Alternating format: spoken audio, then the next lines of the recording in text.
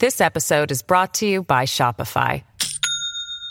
Do you have a point of sale system you can trust, or is it a real POS?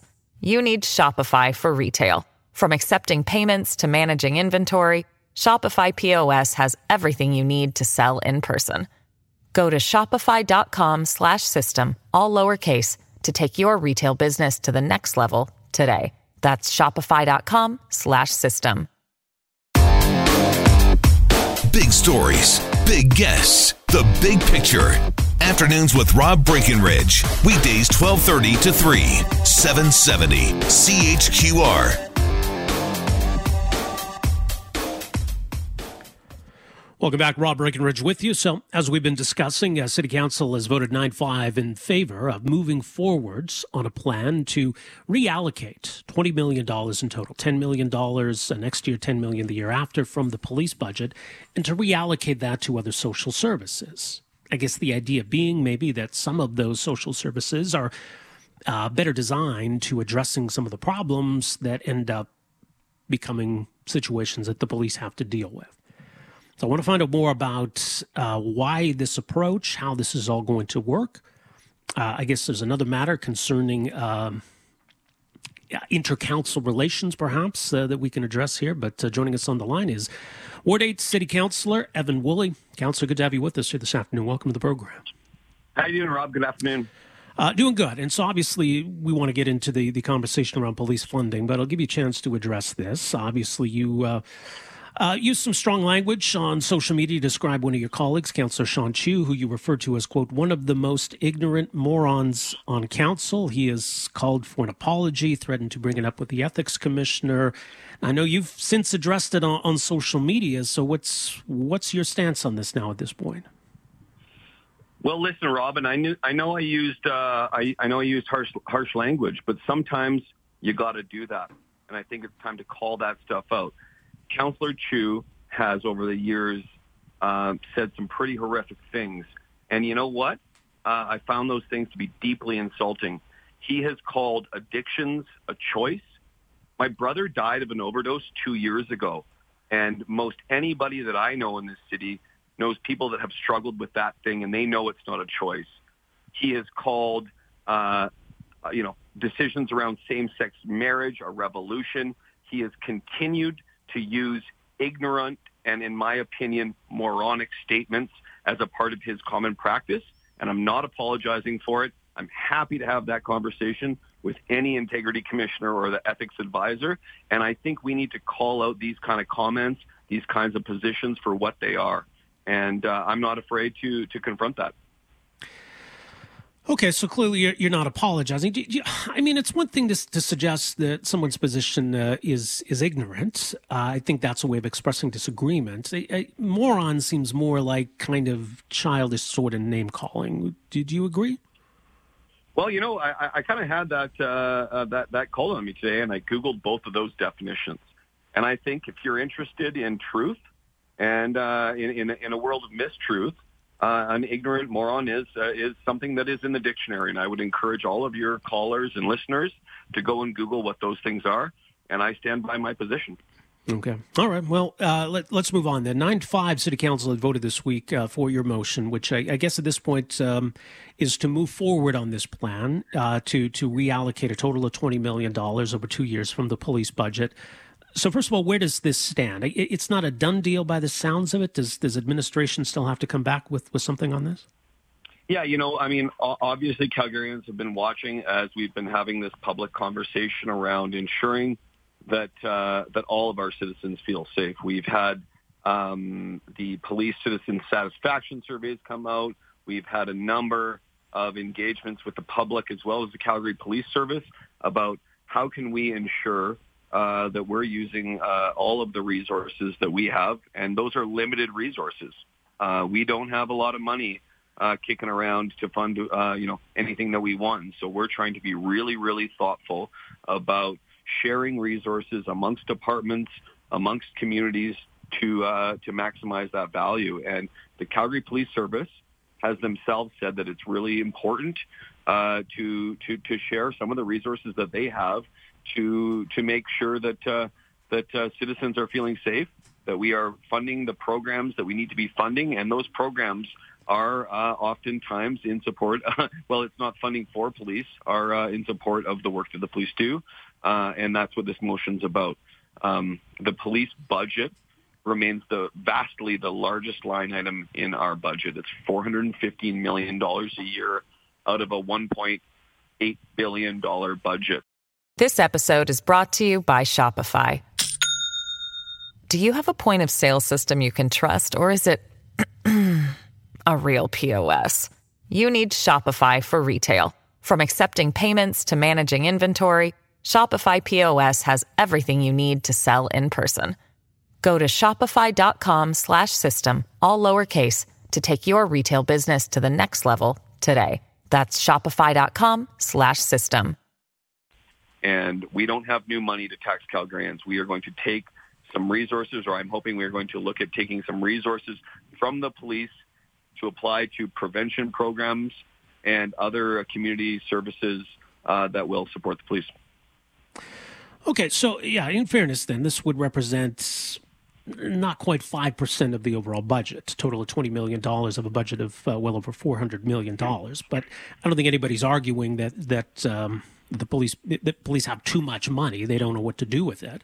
But I do want to understand why we're doing this, because the idea of reallocating it to other services, and maybe there's an argument to be made. I do get the sense, or it feels to me, like some of it's almost punitive. Like when you cite the satisfaction survey and police, people have concerns with how the police are engaging with certain communities. To say, we're going to, in response, cut your funding, that side of it seems punitive. Is it meant to be? Well, I mean, listen, the Chief Mark Neufeld, our new police chief, has said that we need to reallocate some of these resources. We know that there are gaps in crisis services, family and community support networks, outreach services, emergency response, and all of those things. And so it's not punitive. It's what the police service themselves have called for. Let me remind listeners that just last year, Councillor Farkas, in a one-year move, called for more than a 5% reduction to the police budget, right? And that was to just go back into general revenues. What I'm asking for is that we look at taking a very small amount, less than 2% this year and less than 2% next year, to reallocate for those services that not only the police are asking for, but our citizens are. So what would that involve specifically? Well, that's what the notice of motion is. This will, again, be a larger budget discussion. And so for listeners, it's our budget's at the end of November. And so this motion says, if we're going to reallocate some resources, what might we put that to? My mom, for a couple of years, worked for family and community supports in Alberta, support services, and her job was to go into houses where kids were being treated poorly and to remove those kids from those houses. This was an insanely challenging job. And every time she went to one of those houses where you had to make the government had to make that decision that it was unsafe for a child to be there, she used to go with 2 police officers behind her. And my point on this is that she couldn't have done that on her own, nor could those police officers have done that on their own. And what I'm talking about is ensuring that the police and our communities have the right people at the right place at the right time. And I think that there are a lot of smart conversations, specifically around the tough economic times that we are facing. This can't be new money, but we need to think about things differently, and that's all I'm asking for, thinking about things differently. Yeah. Here's my concern, and I'll let you address it, because it does feel a little bit like we're putting the cart before the horse here. I get the idea that if we did a better job in dealing with poverty and addiction and mental health issues, that there wouldn't be these problems that police have to deal with long after the fact. But to invest more money in all of that, it takes a lot of time for that to start to bear fruit. I just worry that we're creating this gap where we've cut police funding, but we're not yet seeing the benefits of those reinvestments. Wouldn't it make sense to put the money into those services, and then down the road, we'll have much more flexibility to trim the police budget? Well, listen, this again, this isn't about cutting the police budget. This is about taking some money that we were putting at frontline officers who are being asked to do things that they are not trained to do, and putting those at services to professionals to do the things that they're trained to do. For those people that say this is defund, that's just incorrect and it's lying, right? We don't have a bunch of new money, but we do know that there are some resources that we can put small scale. So remember, your police budget is $420 million a year. And you're saying take less than 2% of that this year to put at some services that some Calgarians have asked us for that will support the police in a less expensive manner. Remember that for the police to pick someone up downtown who's drunk, passed out on the side of the street, and put them in a drunk tank is insanely expensive. But right now, since we've closed the drunk tank, the holding cells in the downtown, they don't exist anymore. The police are taking those people to the Alpha House, which has support workers there.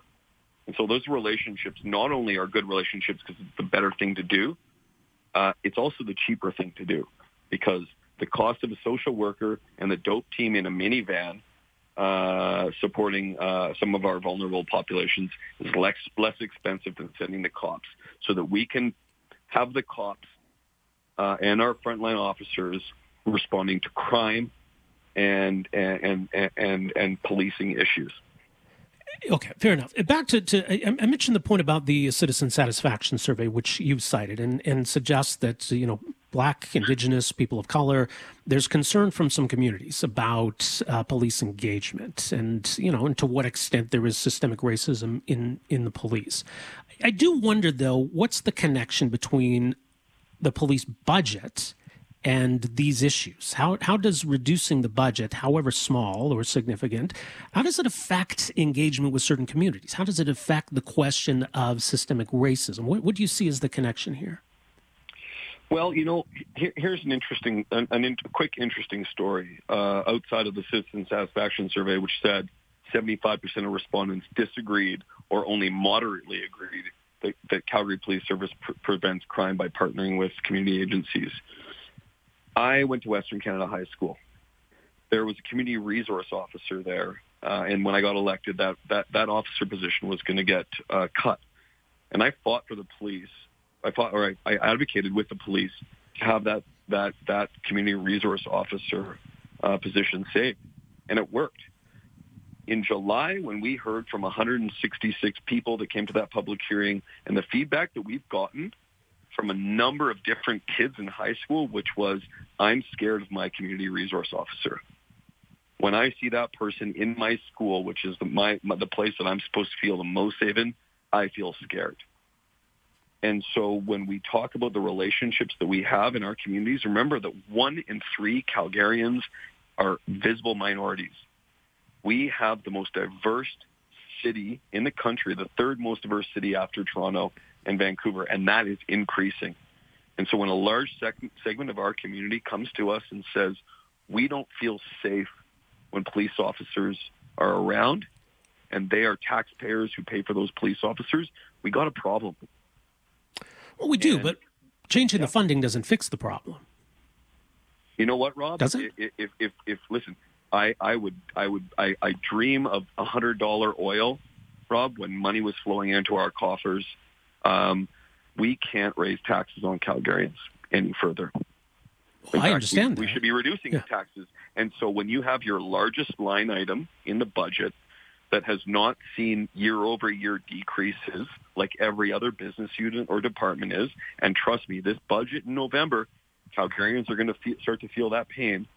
For the department, which is the City of Calgary's police service, which has not seen year-over-year reductions like everybody else has, ask them to share in an amount of money, a small amount of money, which is something they support. Why would we not do that? I guess my question is, why not?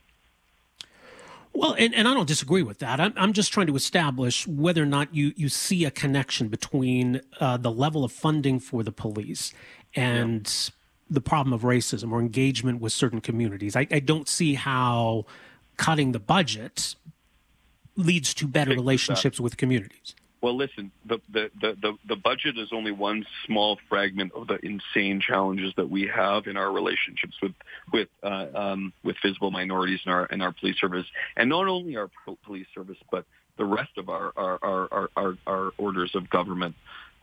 We need better training, right? We need a whole bunch of different pieces. But what we do know now, Rob, is that we know that for a small amount of money, we can really start to transform the work and the programs that go to support those communities, and that's what this notice of motion is all about. All right. So what's the next step here? Next step is budget. We have given Calgarians a 0% increase on their taxes, which is the least that we can do, and so we all got to work together to look at the resources, the limited resources we have, and share those around to ensure that we're continuing to offer services that make all Calgarians feel safe. All right. Councillor Woolley, appreciate you making some time for us here this afternoon. Thanks a lot, Rob. I appreciate it. All right. Take care. There you go. Ward 8 City Councillor Evan Woolley. A lot to digest. Afternoons with Rob Breckenridge, starting at 12:30 on News Talk 770 Calgary.